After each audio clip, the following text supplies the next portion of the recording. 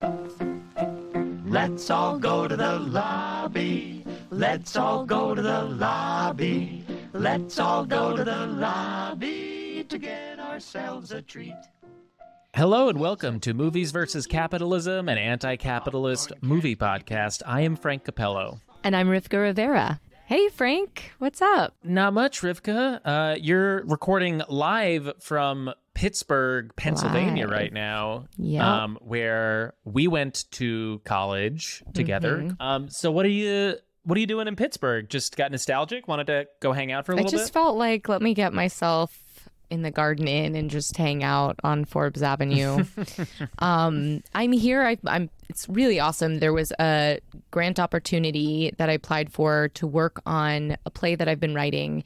And I'm here with a director, a set designer, producer, a sound designer. And yeah, it's actually really, in the context of anti-capitalism, what's great about it is that there is no actual, like, you have to have this accomplished in order to, like, fulfill the needs of said grant. It's literally, hey, here's the resources to explore design elements of which is you rarely in creating a play have the opportunity to explore. There's a lot for exploring the text and, as you're writing and work with actors, but not design. So, because you really need means of production for that, which Carnegie Mellon has beautiful space for that. So it's a pretty amazing, it's first year of it that they're doing it. And it's a pretty amazing initiative that they have. And I feel really, really grateful and lucky that, they said yes to our project. And so we're here doing that, exploring, and it's like wild abundance. And it is sometimes really hard to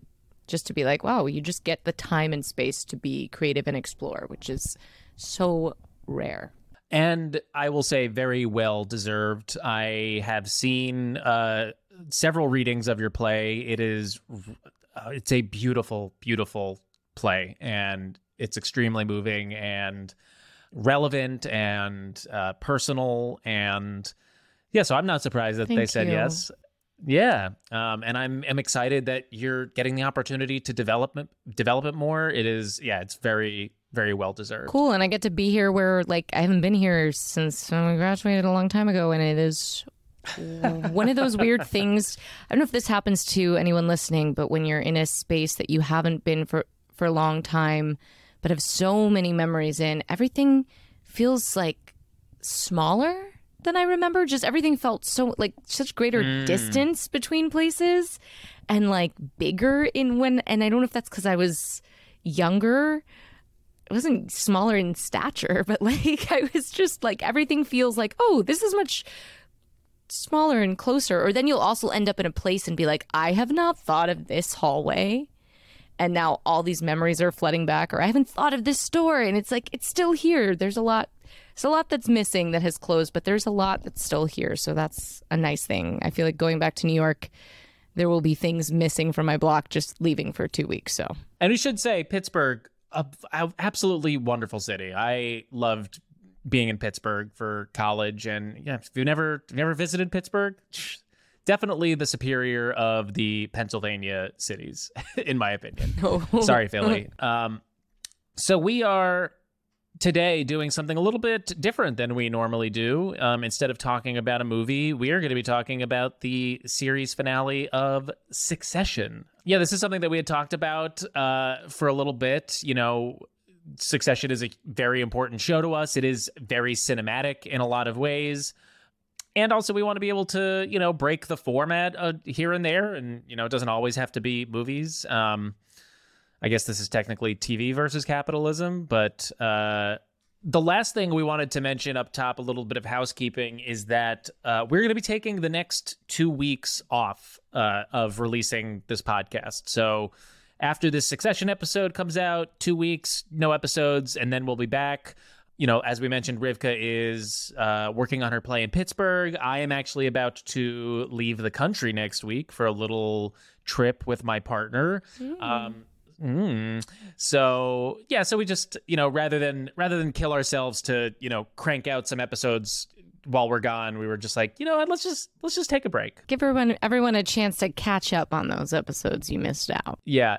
Oh, it's funny. We did a meeting with some of the Lever subscribers, and someone actually gave us the note of Movies versus Capitalism needs to put out less episodes because I can't watch the movies that fast, which I thought was a very sweet sentiment. And also I was like, yes, I feel seen.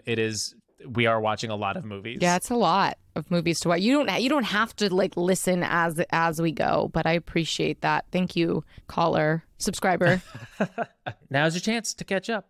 So we'll be back in a few weeks after this one. So we're going to get to our conversation on Succession. But before we do, we just want to let you know that this podcast is produced by the two of us. Yes, we perform all of the necessary labor to make this show happen. And as we are trying to practice our anti-capitalist values, we don't sell ads on this show. Instead, we rely completely on community support to keep the show going. So if you're able to support us, please consider subscribing to our Patreon. For just $5 a month, you get access to our entire back catalog of premium episodes, and you will be directly supporting this show. You could also leave us a one-time contribution in our tip jar, and you can find all of those links in the episode description in your podcast player or by going to mvcpod.com. You can also help us out for free by leaving a rating and review for this show on your podcast app. It takes 2 seconds, and it's super helpful in boosting the algorithm and getting this show in front of more people, and we really appreciate it. We're going to take a break, but we'll be right back with our conversation about Succession. All right, we are very excited today to be joined by Mr. David Sirota, founder of The Lever, a reader-supported investigative news outlet which produces this podcast. David, welcome to, I guess this is TV versus capitalism today. That's right. That's right. I'm happy to be here. Thanks for having me. I'd like to think that The Lever is one small example of not being Waystar Royco. Yes, I can attest from being internal at The Lever that we do not have any of the corporate dynamics of Waystar Royco. Wait, Frank, you're not David's son? No, I'm not. He's not grooming me for a leadership position and then How disappointing. Dangling it away from me every few months is just like, I don't know if you've got the chops for the top job. Well, David, we wanted to have you on because, you and I have talked about Succession for the last year. Rivka and I talk about it, and we just really, it feels momentous that this show has now ended because it was a very big part of all of our lives for the last several years. And it really feels sort of like the last of the prestige shows of like the 2000s era, we're going back now, but the Mad Men's, the Game of Thrones, the Breaking Bads. It feels like Succession ending is us sort of saying goodbye to that era of TV. So I'm just I was curious already depressed about it, Frank, but that's when you put it like that. Well, what has this show meant to both of you? Rivka, you could start. What has this meant to me? Well, I think you just nailed it, that it was so good. It just was so consistently good through a lot of not great stuff that you could just count on this to be great TV, great storytelling. I'm sad. I'm sad that it's over. I'm glad we're getting into the discussion of this episode because I thought it was just like great all the way through, and I'm looking forward to starting from the top because I'm like, well, guess I'll just have to start over. I think the big thing I love the most about Succession was just like how incredible the character development for all of these characters were, while never losing the big picture message that like life under capitalism, when you are this family, it's not what they paint the picture to be. Like there's never a moment that you watched in this entire series for me where I was like, that looks sexy, I want to be there. Like they actually destroy the fantasy of like even the yacht when they do that, and like, I think that was the last season. And then in this episode, when they're in the tropics, you're like, God, they really can make that look not a place I want to go. Where like most of television, even when I think they're critiquing like rich and powerful, you're like, I get it that they're evil, but like that looks so fun. Like they all look so great. Like no one's ever wearing anything in this that I'm like, I wish I owned that outfit even. Or like, I wish I was at vacationing there. It's perfect that they find a way that you're all the way through to the end when you're like, I would never want to be anyone here. They're so unhappy. It seems like an absolute nightmare. And I think that's part of the brilliance. David, how about you? What has this series meant to you, and how do you feel now that it has ended? So a little bit of a personal story. This series started with, for me, on election night 2016, when I spent election night with some of the cast. That's right. When they Wow. were table reading the show, they had a election night party at Adam McKay's place that he was staying at in New York.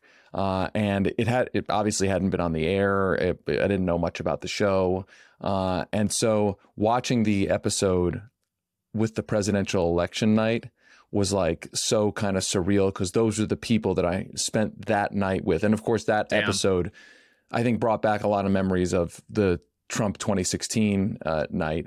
I think a lot about this show, about what is not in this show, and about how that I think accurately represents a kind of deep critique of what you're watching. So have you noticed that there are no working class people in this show at all? Like they basically don't exist. The closest thing you get to a working class person is like Logan's guard. That guy, I guess, is like sort of presumably semi-working classish, or at least in like a working classish job, like security guard, sort of semi-cop guy. But there really are, like, the public is not anywhere to be found.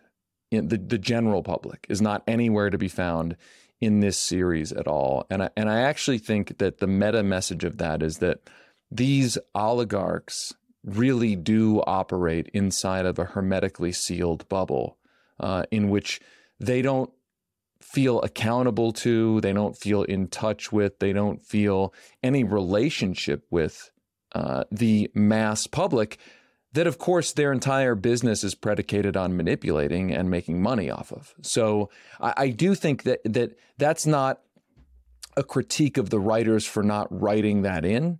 It's actually a kudos to the writers for, in my view, accurately representing this hermetically sealed world, which I think then explains so much of the plot, so many of the different storylines, that we as an audience can kind of laugh at, scoff at, take meaning from, because we're getting a glimpse into that world. And I think that's really the magic of this show, is that there is this really deep and biting critique of that world by accurately representing what it is, who's allowed in it, and who isn't. That's such a good point, because every single aspect of the show feels intentional. Like how you said, it doesn't feel like a forgotten omission from the writers. It's completely intentional that there are no working class characters in this show. And it's jarring how in, like the penultimate episode, when Roman goes into a crowd of protesters, it feels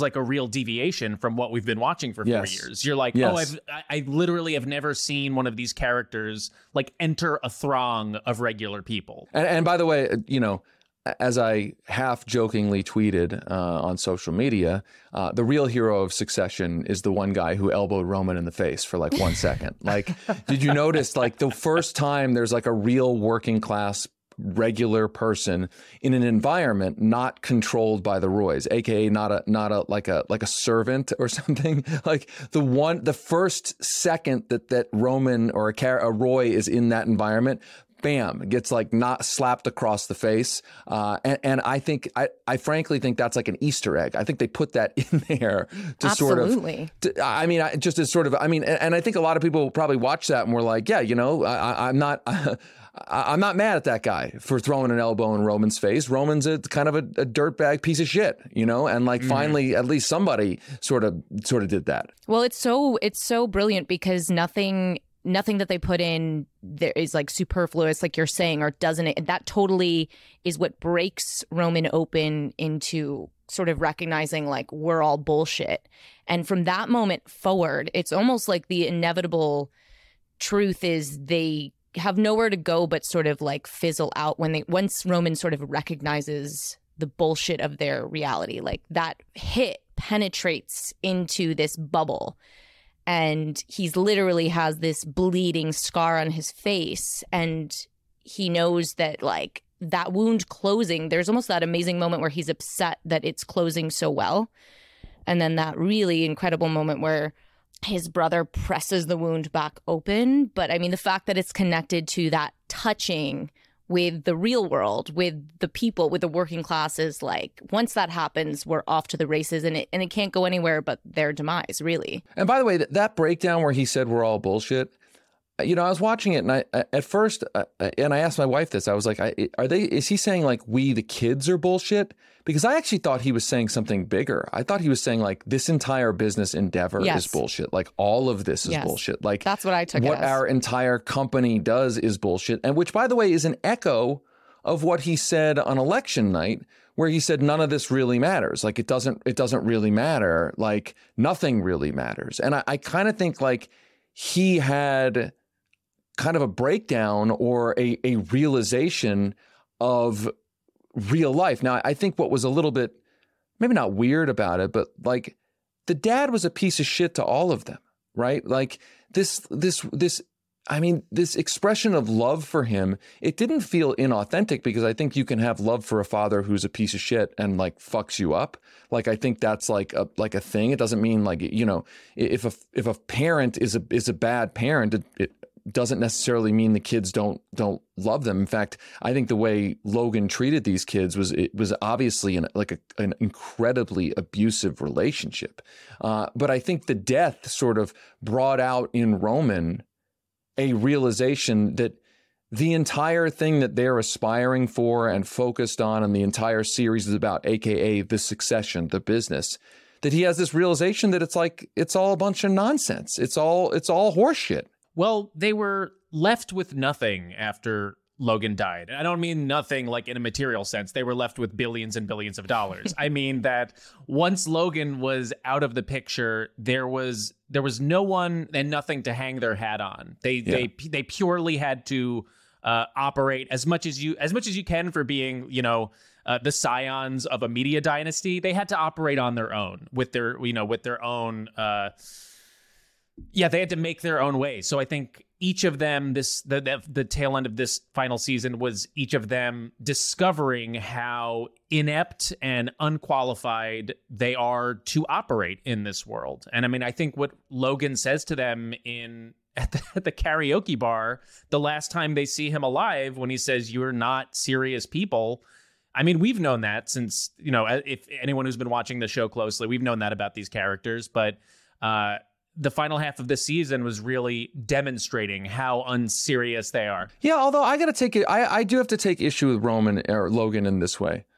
I don't think, for instance, Kendall or Shiv are any less serious than he is, or any less serious than Tom is, right? I mean, maybe you could argue, look, Logan built it from the ground up, you know, fine. So he, you know, that's real experience building something from the ground up. But like, Tom is more serious than Kendall. Like, I don't buy that. Like, Tom is like a corporate lackey. In fact, Tom reassures the Swedish guy.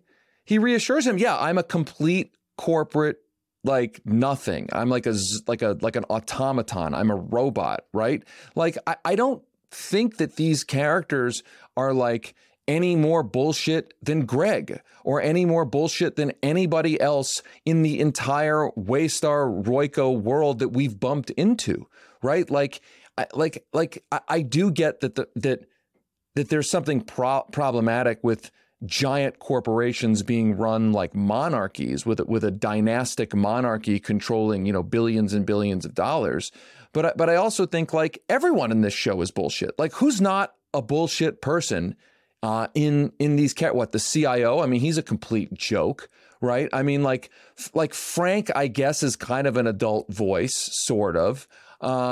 Jerry, I guess, is like an adult lawyer-ish voice, but she's no less of a corporate automaton than Tom, right? And I think that's actually there again, to go to meta messages. I think that's what this is saying. Like, everybody in these worlds are first and foremost transactional. They are about following money, following power, no matter where money and power lead. That their politics, if they have any, are simply a coincidence for the transaction. And I think that is an honest view of this, but I also think that's what makes this show deeply like if you really think about it, it's like really, really, really dark. I mean, that is a really, really dark view of humanity. And I think like the end of the show, the reason I was depressed, I wasn't depressed because like Kendall's out in a park, looking out at the water, or like, Shiv is, rolling home with her CEO husband, who's actually just a complete tool, and she's got $900 million in the bank. I'm not feeling bad for them. I'm sort of like looking at it like, wow, this view of humanity is incredibly honest, incredibly real, and incredibly, incredibly without anything redeeming at all. Absolutely. I wanted to hit the point because you brought it up about Tom's moment, which I thought was brilliant, where he's asked to sing for his supper and basically say, like, what do you bring to the table? What's your value, with the dinner scene with Lucas? And, Right. I just think he's so good. He's been so good, but he really owns it this season, where he's just, he says, I'm cutting heads and harvesting eyeballs. He's just cold, callous capitalism because he's not part of this, the siblings, and there's none of the family bullshit. We really see, like you were saying, this truth through his eyes, and he performs it so like just. Although don't you think like he would say anything in that moment that he thought would impress, and that's his thing. Absolutely. I think he would say, I think that's his thing for sure, but I think it's true. Like if he thought saying, I'm actually investing, I'm doing better journalism, if he thought that would impress Lucas, he would have said that. Like nothing that comes from him seems authentic at all, which actually makes me question, even in his fights with Shiv, like when he's not sort of performing, is anything authentic? Like, is literally anything that comes out of this guy's mouth authentic? Like, does he, like, who is the? Well, I think the actions that we've seen him take are authentic. If you want to ask me which character on this show could end up being a serial killer, it would be like Tom. Like Tom, like definite potential to be a serial killer. Yeah, but I think, yes, he says anything that he wants, but like his actions in that moment, I was like, this is us seeing this cold hard, because if this episode has a theme of like Roman, like the bullshit being revealed, there was something so like, I felt that this was maybe like, yes, he's a character who will say anything, but there was something dramaturgically like accurate about like, this is him just being like, this is the fucking truth, because there is a moment of like, I will. And when he says this line, particularly about the media and being in the role that he's in, like, I don't think it's my place to offer dietary advice. If they want red meat and boiling tar, bon appetito. I mean, I loved it, but I think it was just to see him then sit across, and then even more important, then he goes into, okay, that's who you are business wise. Who are you really? And I think I took it as totally fucking honest and depressing as fuck, because he says, I'm a grinder. I worry about everything. And then he goes into this sort of monologue about how deeply he worries. And I think if anything, that was totally fucking honest on who we've known Tom to be, that at the core, this man does not sleep. And it goes back to just like any kind of humanity these people maybe came in with, like this company being in this world has completely destroyed. Like there's not a moment that they're happy or at peace. And that was like, that gave me shivers. I mean, that dude is the least sympathetic character in the whole show. I mean, I really hate Tom? him. Yeah, he's the least. Oh my God. He's like absolutely the least sympathetic character. Really? Oh my God. 100%. I love Tom so much more than any of the Roy kids. Any of the Roy kids. I have so much love in my heart for Tom. You're right. He's a cold, calculating motherfucker. And Rivka, and to both of your points about whether or not he's being honest to Matsson in that moment. I mean, he says something, like what he says is something that any like CEO or head of a company wants to hear, which is like, I'm good at cutting costs and increasing revenue. Like that is going to be true. Like no matter what Lucas wanted to hear, he wanted to hear that. And like cutting heads, harvesting eyeballs, like at his heart, Tom is like, I am a money guy. I will make sure that the fucking money is coming in on time and that our margins are like, getting higher. Tom, and that just to be clear, is... we're on a show called Movies versus Capitalism, and you're actually arguing that Tom is among the more sympathetic characters when Tom is literally the human personification of capitalism. I mean, he's like capitalism in human form. Like that's what he is. Yes, yes, you're He right. is. And I'm trying to figure out how to square this contradiction in my head right now. I just find Tom to be, like, on an emotional level, somewhat more honest, somewhat more in touch with himself in what he wants. I found that his love for Shiv has been very genuine. I feel like he really does love this person and has been interesting. and we've watched him be hurt over and over and over again by her throughout the course of this series. And he's also the only person in the main circle that is not a Roy, that is not from the family. So we know that he's from the Midwest. And look, I'm not trying to reinforce the self-made man like myth. I don't believe in that. I think it's bullshit. But I don't know. There's something about this dude, this dude who came from the Midwest who like found himself in this world that I don't know. Maybe it's like I just gravitate towards the outsider or the underdog, and also I think Matthew McFadden is like so funny and so endearing, and like I think he's a great actor. I think his he's a great performance actor. is like unbelievable. So it's a swirl of things. I He think that's why brings this so show much is so complicated. charm. Because the other thing, David, is that every single one of these characters is, if you met them, you'd be like, that's the worst person I've ever met in my life. Every single one of them. And like each one of them is worse than the other. So it's like, but that's why this show is so amazing, because they've somehow found a way to make them sympathetic. I just have to say, Frank, because this is what messed me up a little bit and I thought was great, like a great... I was like, oh, I thought he loved... I was convinced by the end of this last episode that I'm like, he's hated her the whole time. He fucking hates her. He hates her. He's never loved Shiv. Okay. That was what I got at the end. And that fucked me up because I actually was like, I thought he did. And then I was like, these two hate each other. He is like such a deep... Yeah, like I've always been teamed... Well, I think being able to sit across from Matsson, I mean, the many things he's done, like I guess when he betrayed her with her father, like the end of last season, but then when he sitting across from Matsson, just saying the most like the way they hit that misogyny and the things he was saying about, better to have the man who put the baby in her than the baby lady, and him just being able to sit across and say like, yes, I'll take the crown. I don't think, I think the message I got was like, he might think he loves her, but like there is no love in this world. Again, they do it so well that you're like, there's no love in this extreme world of cap for these people. Right. But Tom, let's just stay on Tom for a second, because Tom is either a stand-in for capitalism or he is a stand-in for how kind of the regular workaday, ordinary American striver can be sucked into this world of worshiping and doing literally anything in service of oligarchy. Right? I mean, that is that is Tom's story. 100%. Like now, maybe that's a story that's a sad story because that's the way the system is set up. And if you want to succeed, then those are the choices you have to make. But like, I kind of reject that as a life choice. Like, I think we live in a country and a society that says that Tom's path is a fine path where you can get social stature, not only riches, but social stature. You can, you're a pillar of the, if not the community, you're seen as like a legit person. That path is like a venerated path in our society.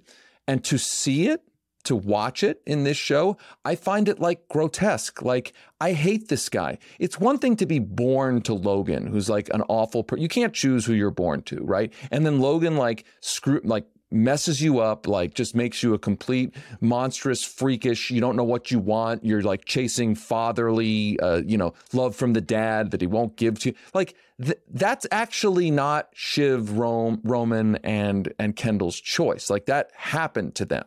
Right. And like Tom is the guy who like makes the choice to want to be in this world and do whatever he can to advance all the way to the top of this world, showing absolutely no morals at all. Like there's never one moment where he's like, I have to make a moral choice that's about something greater than myself. And like, I get that happens all the time in our society, but it's gross. Like it's disgusting. Like I can't, it's hard to watch. Look, I totally agree with everything you're saying about like Tom, his choices, and him as a character. Again, like I think every single one of these people are some of the worst people on planet Earth. I guess I'm just like, from a narrative, dramatic perspective, I am more compelled by Tom as a character than the three fail children. Does that make sense? Just like I'm more personally compelled by watching someone who has really no stake in this, and rather than these people who had everything handed to them and are fucking it up despite having everything handed to them. I mean, I found Kendall to be a somewhat sympathetic character in that he doesn't, he struggles. He's mindful of his struggle, that he doesn't know exactly what he wants. He knows he's sort of all over the place. You know, Roman does the pre-grieving and pretends he knows what he's about, and then he cracks because he's like, clearly it's like all bolted up inside and he can't express it. And Shiv, I think, I mean, I don't have no sympathy for her, but like she's done so many awful things and behaved in such awful ways that like it's really hard to like her a lot. But Kendall, I feel like, you know, I actually said this to my wife. I was like, I think Kendall's the only one who ever actually, in a real way, tried to lead a fight against his father. Right? I mean, like Shiv joined in season, what was it, when Tom betrayed her? Was it season 3 or season 4? Mm-hmm. The end of season 3. Right. But Kendall went at his dad, did that press conference, did the whole, you know, the like he went at his father. And like, I find that, I don't know if I call it sympathetic, but like, hey, like at least he saw that his father was a monster and was like, you know what? I like, fuck this guy. Like I'm going to go up against him. Now, I mean, he got, you know, you come for the king, you best not miss. And he missed. And like, that sucks for him. But like, I can admire that like a little bit, right? Like he went after the really, really bad guy, you know, okay, you get a couple points for that. Yeah, I find him the least sympathetic, but that's just like just like the character level. I just could not get down with Kendall Roy. And I think it's really interesting because I'm wondering, like the whole episode, I'm like, are they going to ever address that this man murdered someone? And I was really grateful they did, and the way it came out was so good. And they're just in that final. Although, wait, let's refresh my memory. He didn't actually. Let's be precise. He didn't murder the guy. This is a journalistic. Like he didn't murder the guy. He like Chappaquiddick the guy, right? Like it was like they drove up. He didn't rescue the guy. He was present for the death. Yeah, and then it was like covered up. Die. Yeah, although I don't think he like let him die either. Like if he did try to dive. I mean, like if you go off a bridge into water and somebody like gets trapped in the car and dies, like I mean that's not great. But like it's not if you can't get him out. Like I can't believe I'm defending Kendall Roy. And by the way, I don't want to hang out with Kendall Roy. Like I'm not interested in hanging out with Kendall Roy. I don't think Kendall Roy is like a hero. Kendall's definitely the worst hang of everybody. Like he's the totally. He's the He'd least be so fun, annoying. Sure. Absolutely. I don't want to hang out with that guy. No. So for the record, David is not defending Kendall Roy. No, but the only time Kendall was like, maybe not the only time, like the worst moment for me for Kendall was when he walked into that startup and mowed everybody down. Remember that? Was that season 2? Yeah. Mm-hmm. I mean, that was really some brutal shit right there. That Which one was that? Like, yeah, Logan sends him in to basically shutter Walter, the Gawker analog that they bought, but he like does it in a really ruthless way where he has like them do extra work and like give them a bunch of ideas, and then he like stops them from unionizing. It's really like ruthless. And at the end, Rob Yang is like, "Why did you do this?" And he's like, "Because my dad told me to." Right, and he spit at it. And he spit in his face. Right, it was. Yeah, I mean, like Kendall's not a good guy. Like I'm not. I just think like you know, like I guess I could sympathize a little bit with the fact that he was so clearly like struggling all the time. Like Roman tried to put up and Shiv tried to put up this wall, like I'm chill, like I got it, like I'm all, and like Kendall's the only one who's like, dude, you definitely don't got it. Like you're definitely like messed up, and like you do not have your shit together. And at least I can like sort of sympathize with that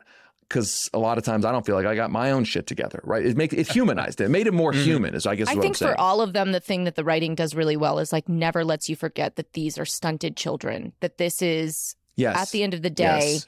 And in this last episode where they have the meal fit for a king, you know, the way they're psychologically going to get past that they're going to anoint Kendall is they're going to do this, which I used to do this as a kid. I loved this scene. They're going to make him a meal fit for a king where they take everything from the fridge, throw it in a blender, and they're having so much fun doing it, which is, again, just like, this is so how they relate to this very, very like world-changing business they are in, is like kids, you know? Okay, the rules have changed. Okay, you won this game, but like, who's going to win the next game?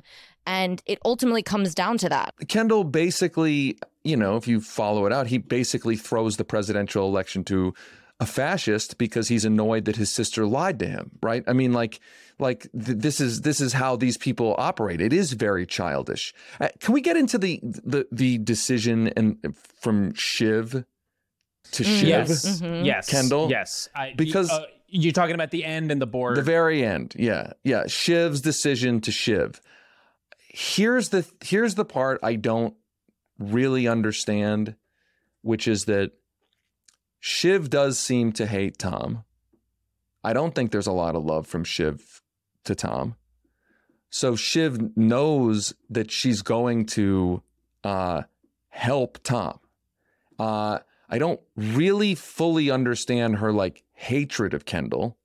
Like I get that like Kendall's annoying, but like I don't get that. And she so one interpretation I saw was like, this was her way to get the company just out of their lives. Like, but I don't buy, that doesn't track with who she, like, I just want to get this out of our family. It's better for us. Like, no, like that. I don't think that. So like, why did she do that? Like, I don't fully get it. I thought it really tracked in terms of her, the way they were talking about her role as a woman amongst all these men, and the sense that she talked about the trajectory of they took the crown from her. Like, clearly if her brothers were in power, like, they just did not give a fuck. We saw that. So that's why she felt she had to go with Matsson.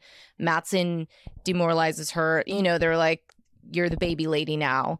I think she just kind of was like, where can I still be in the most proximity to power? And ultimately that's going to be next to Tom. You know, and maybe we can make this they even referenced Lady Macbeth. She's like, maybe we can make this weird Macbeth thing work. I think it's depressing, but that was the logic that I tracked. I think last minute, but like she was right just after Matsson threw her overboard. I'm saying like Matsson had just betrayed her. But so did her brothers. Her brothers just betrayed her previously. I think she's just been like, where do I maybe get some crumbs? I thought it was a brilliant line from her when they're in Barbados and they're first debating it. And she says to them, she's like, you guys became CEOs. You boxed me out. You cut me out. So why am I the cunt for doing this now? And I think that's that perfectly summated like the double standard that she's been living through this entire series. And Rivka, I agree with you. I think it was I think in the moment she was making that decision, proximity to power. Like Kendall has already fucked her. Yes, Tom has fucked her over, but he is her husband. He is the father of her child. Also, upon rewatching it a second time, I watched it today to prep for this. Kendall really shoots himself in the foot when they get to Waystar for the board meeting and he sits behind the desk. Oh yeah. And he puts his feet up on the desk. And he starts talking to Stewie like the asshole that he is. Like, come on, man. Like, what are you doing? You're not your pancakes and waffles. Like that whole thing. And there's a couple of cutaways to Shiv watching him assume power and become the guy that he like their father, the worst version of Kendall. Yeah. Well, not. Yeah, even I mean, I'll grant you that Kendall really played his politics terribly with his sister. Like with both of them. With both of them, he really could have brought her in, and when they were co-CEO, he just played his politics moronically, and But I just I know it's a TV show, but you just got betrayed by an alliance between Matsson and your husband, and you're going to go into a board meeting and give the company to those two as a reward and not to your brothers. I mean, that's That's really fucked up. Like, that is some real messed up shit right there. I think it makes like, so much sense because I just think that they have fucked her over so many times that nobody here deserves her loyalty at this point. And she's been truly treated, I think, in that respect. So I don't see them as fucking her over more. But Tom was also the one who betrayed her with Logan. Like, she's rewarding Tom. See, I don't think she's rewarding Tom. This is what I loved. And like the dialogue when they get in the limo is brilliant too. He says, she's like, congratulations. He goes, oh, no. And that's it. And then puts his open hand out and they barely touch hands. And I just think they've decided a long time ago that like they are so whatever crumbs that they can get, they will get. And they've just like at this point, they're like, there's no love. There's nothing. I just think it tragically like that made sense to me as like the inevitable end. They're going to come back together. They're going to have a child that's fucked up, being born into this really fucked up, sad, like, can you imagine? But like, that's going to happen. She also is carrying his child, you know? I really want to see Succession, like the movie version of Succession, where Lucas Matson comes in and just fires all of them. And just like, I mean, because I actually found Lucas Matson to be, I mean, I don't know what this says about me. I found weirdly Matson and Jared Menken to be two actually appealing characters in a bizarre, dark way. And I think this was intentional. I think Matson as sort of like, I don't care about your dynastic bullshit. Like, I mean, he's a terrible person with women and all that stuff. But like his like, I don't take you all seriously just because you're the Roy family. Like, I appreciated that. Like, I appreciated that he sort of didn't bend the knee to this dynastic sort of thing. And I like the Roys almost never experienced people who were like, yeah, I'm not going to bend the knee. Right. I mean, I guess Stewie sort of at times and Matson. Jared Menken, this is really interesting. They do not show him being a fascist almost at all. There's all the references to assuming he's a fascist, like, oh yeah, he's the fascist, like he's the right wing, but you don't actually see him do anything or even give a speech being overtly fascist. I mean, I don't think there's. Somebody mentioned that maybe some brief point back in like season 3 or 2, he sort of, but you don't actually see him be, and I think this is deliberate.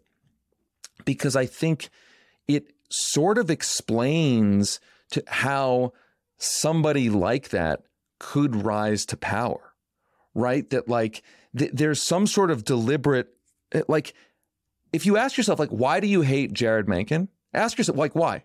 Why do you hate him? Like, because he's referred to as a fascist. You haven't actually seen him do anything fascist or advocate for fascism. Now, let's presume that he is a fascist. Okay, let's like presume the story's assumptions are true. It is a really good depiction of how a smart fascist, a smart, charismatic, seemingly telegenic, younger sort of non-Trumpy fascist could rise to power.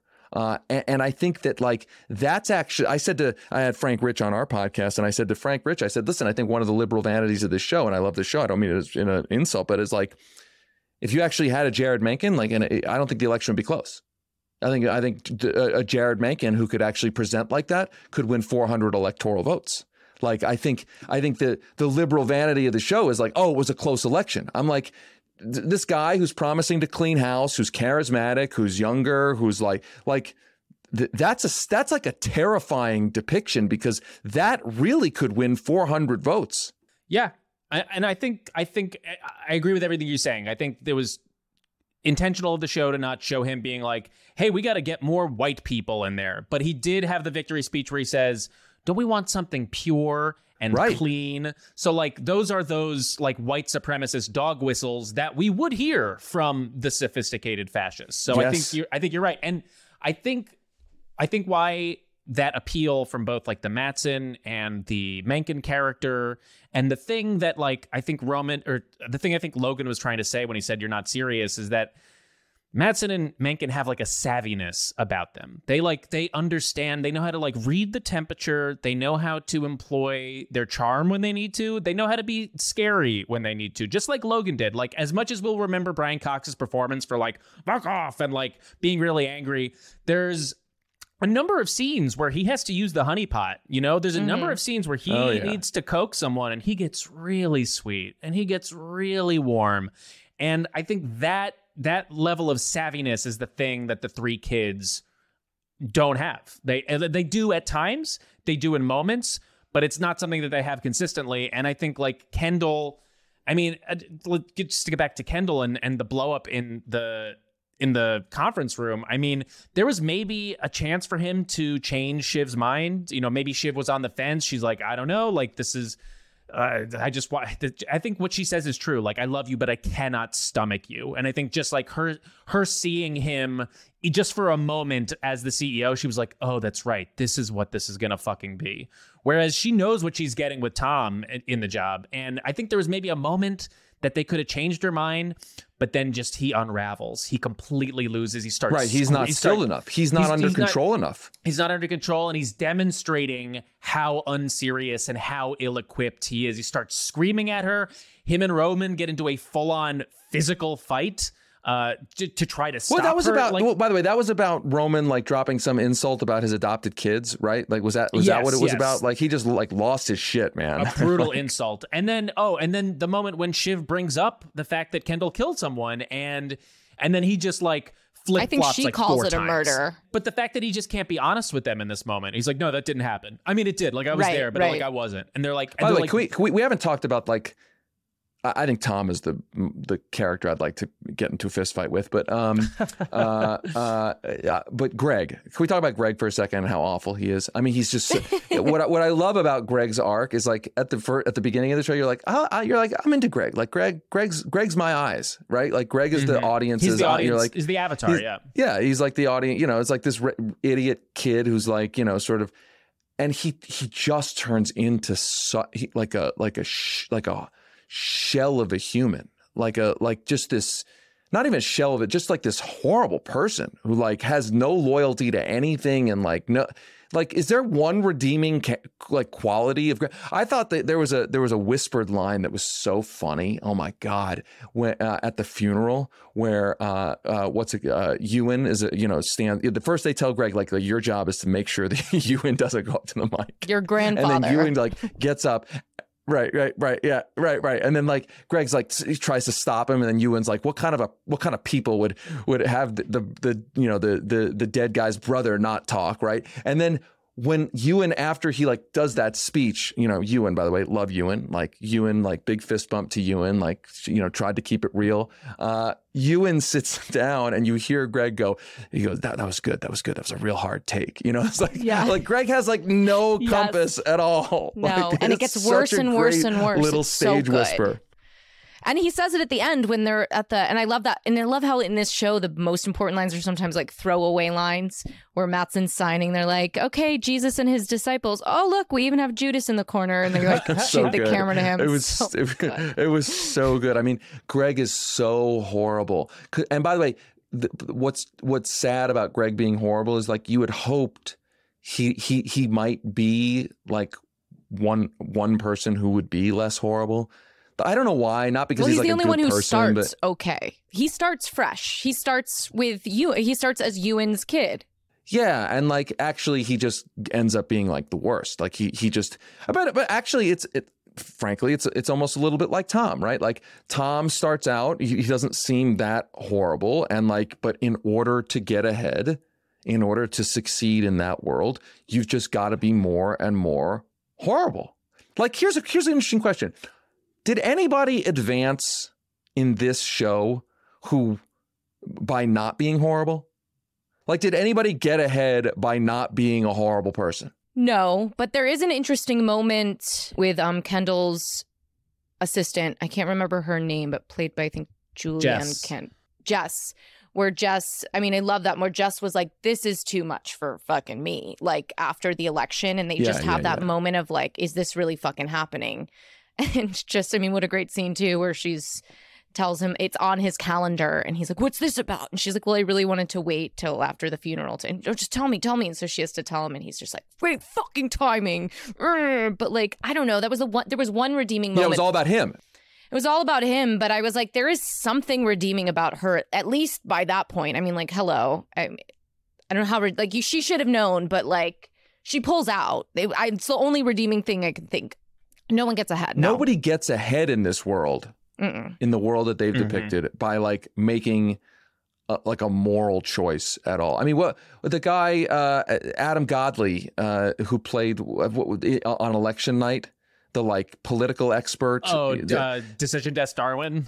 Yeah, like he like momentarily was like, wait a minute, we can't do this, and they were like, yeah, shut up, like you're gonna do this. Like he like tried to put his hand up like a little bit, and then just got like steamrolled. Like, oh no, not even steamrolled. They're like, but what if you went on TV? And he was like, oh, I could go on TV, and like just like like it was all carrot. Well, that's it, David. That's a good.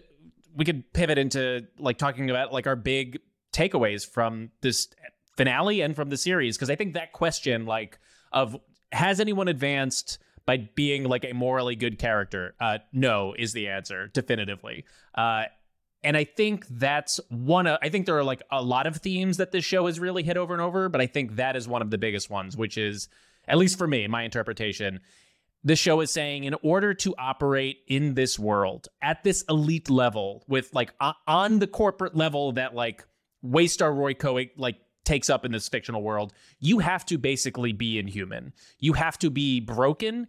You have to be ruthless. You have to be willing to sacrifice, to kill. You need to be willing to like basically get rid of everything about your humanity, because that is the only way to survive in this world. Not only survive, but definitely the only way to advance, and the only way to like level up is to, again, cut costs, increase revenue, roll heads, harvest eyeballs. Like that's, at the end of the day, that's what all of these characters have to do in order to swim in these waters. And I feel like Jesse Armstrong and the writing staff clearly has a lot of disdain for this corporate world, not just corporate media, but I think like, you know, the way that corporations are organized in this society. So that's something that I think the show has always been trying to say. And I think it like really nailed it in this finale.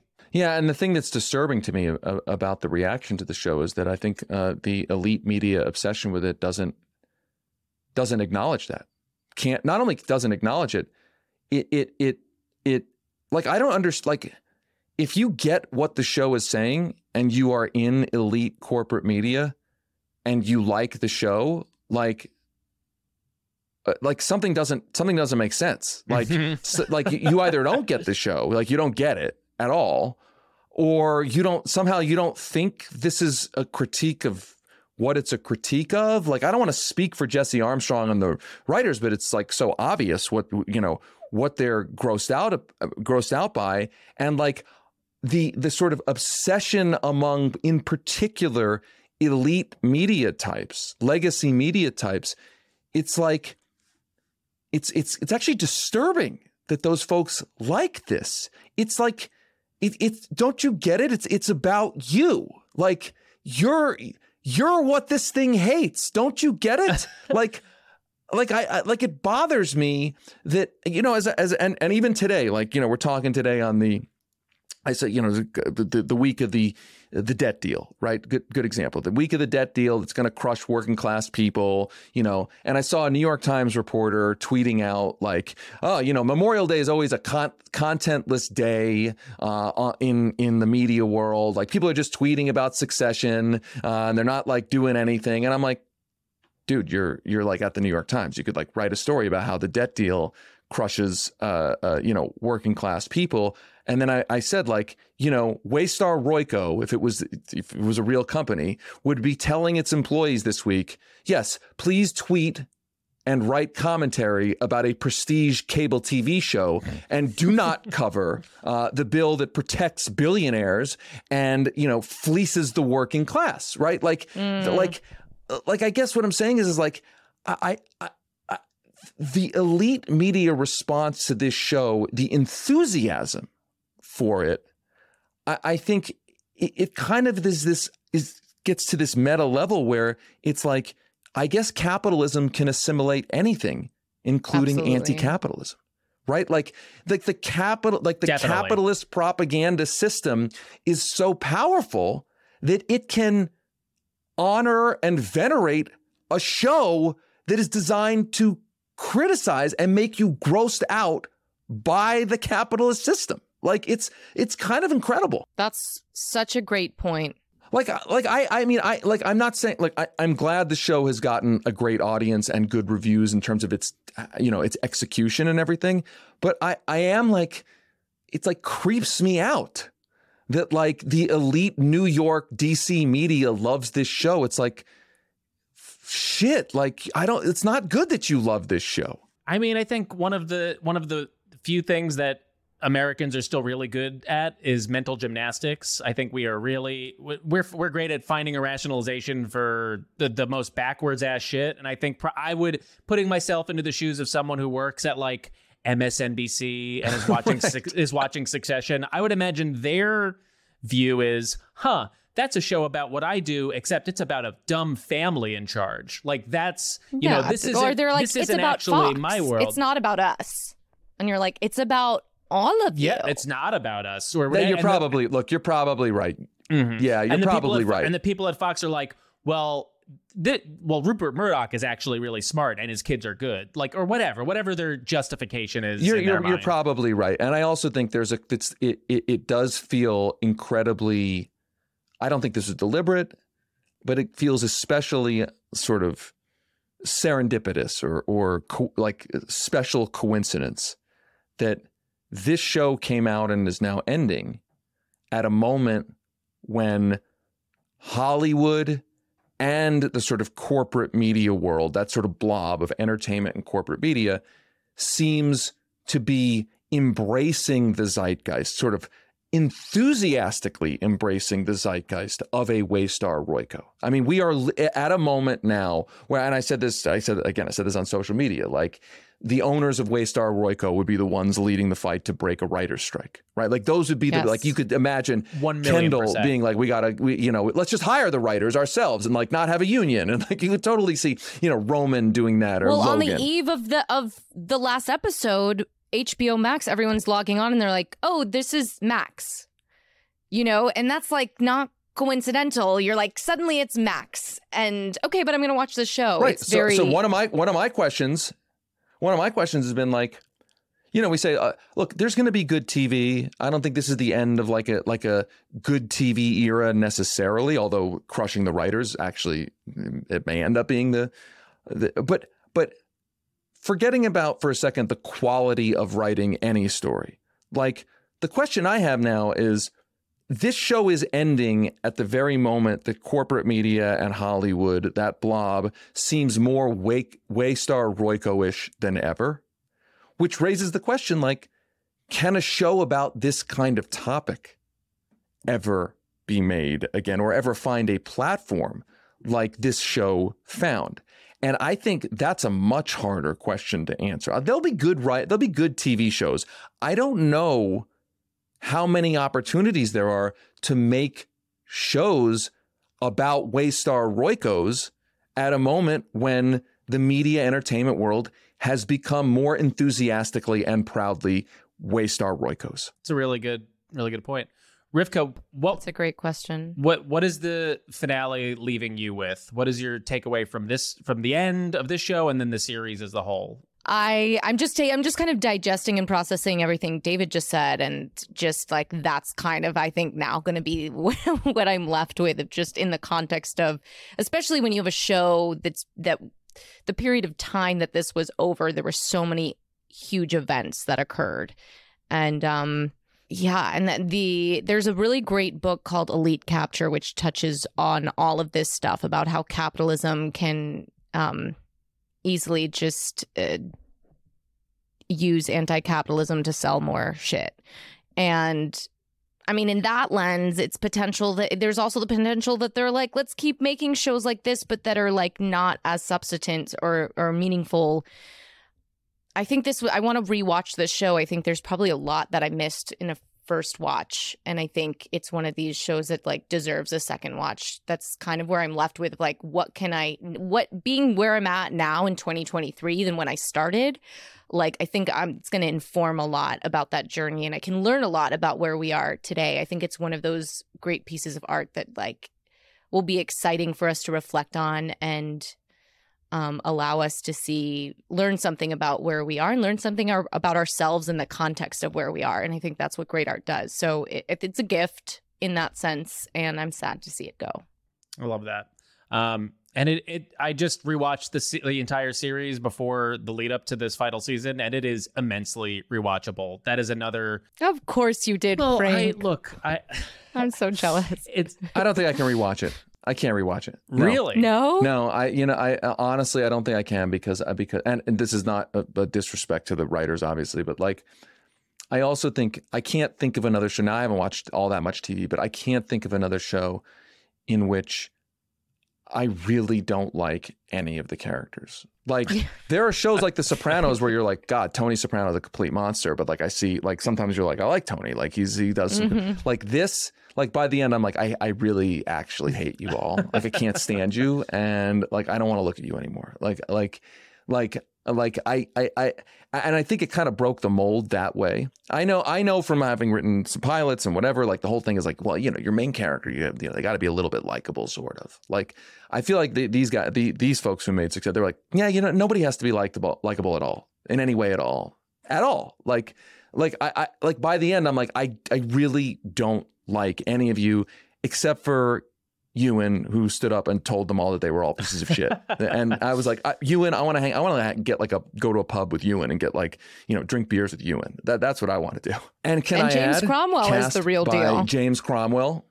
James Cromwell shows up at protests, gets arrested, at anti-fracking protests, good casting call there. Love it. Truly have bumped into him on the street while you're like, oh my God, it's James Cromwell protesting.